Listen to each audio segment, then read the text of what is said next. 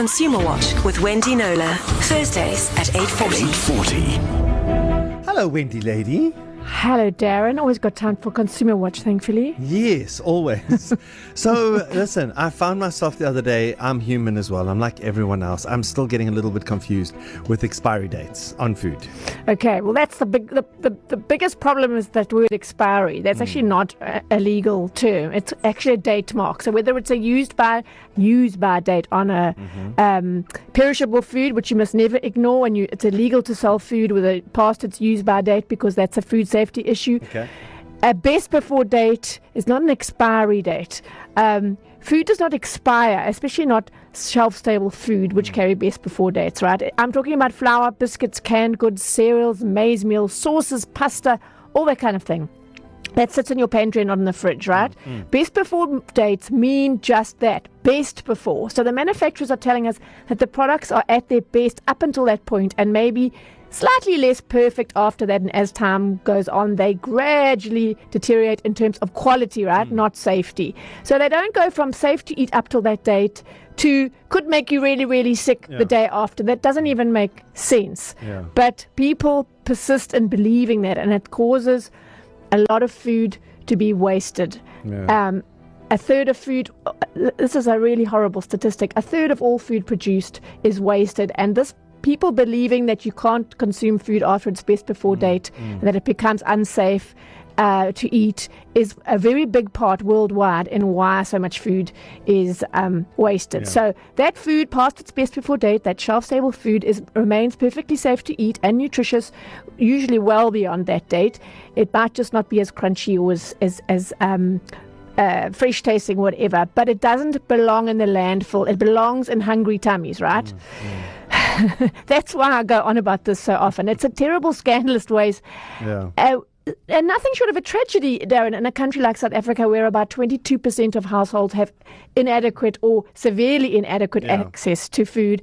And this is the part that really kills me, more than 20% of children are physically and intellectually stunted due to malnutrition and can never reverse that, no matter what happens after those first 100 days of life. So the widespread selling of heavily discounted shelf-stable food just past its best before dates could make a massive contribution towards stemming both food insecurity and all the health issues that go with that, and food waste. This is a That's very the bottom important line. topic. You have spoken about this before, but what's happened A lot, to make you I focus confess. on it again this Okay, week? why I'm focusing on it now is I found out that KwaZulu-Natal has its first shop which sells food past its best before date, or what they call short days, that almost there, so just before the best before date, at heavily discounted prices. Because that's the point. We shouldn't be paying full price for this food. If it's past best before, we shouldn't be paying best prices. We should be paying heavily discounted prices. Quite right. So it's not illegal to sell this food, although some authorities believe it is because they don't understand how it works.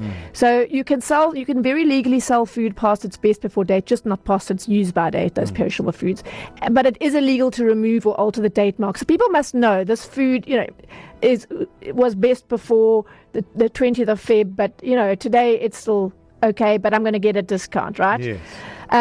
So the shop I'm talking about is called Best Before Food Store in Mhlali, and some of the stock on sale is up to half the normal price. So it's a huge win-win. This food's not being wasted, and people can buy it for a really, really good price. This is fabulous. I love hearing stuff like this. It's a worldwide trend. Yes.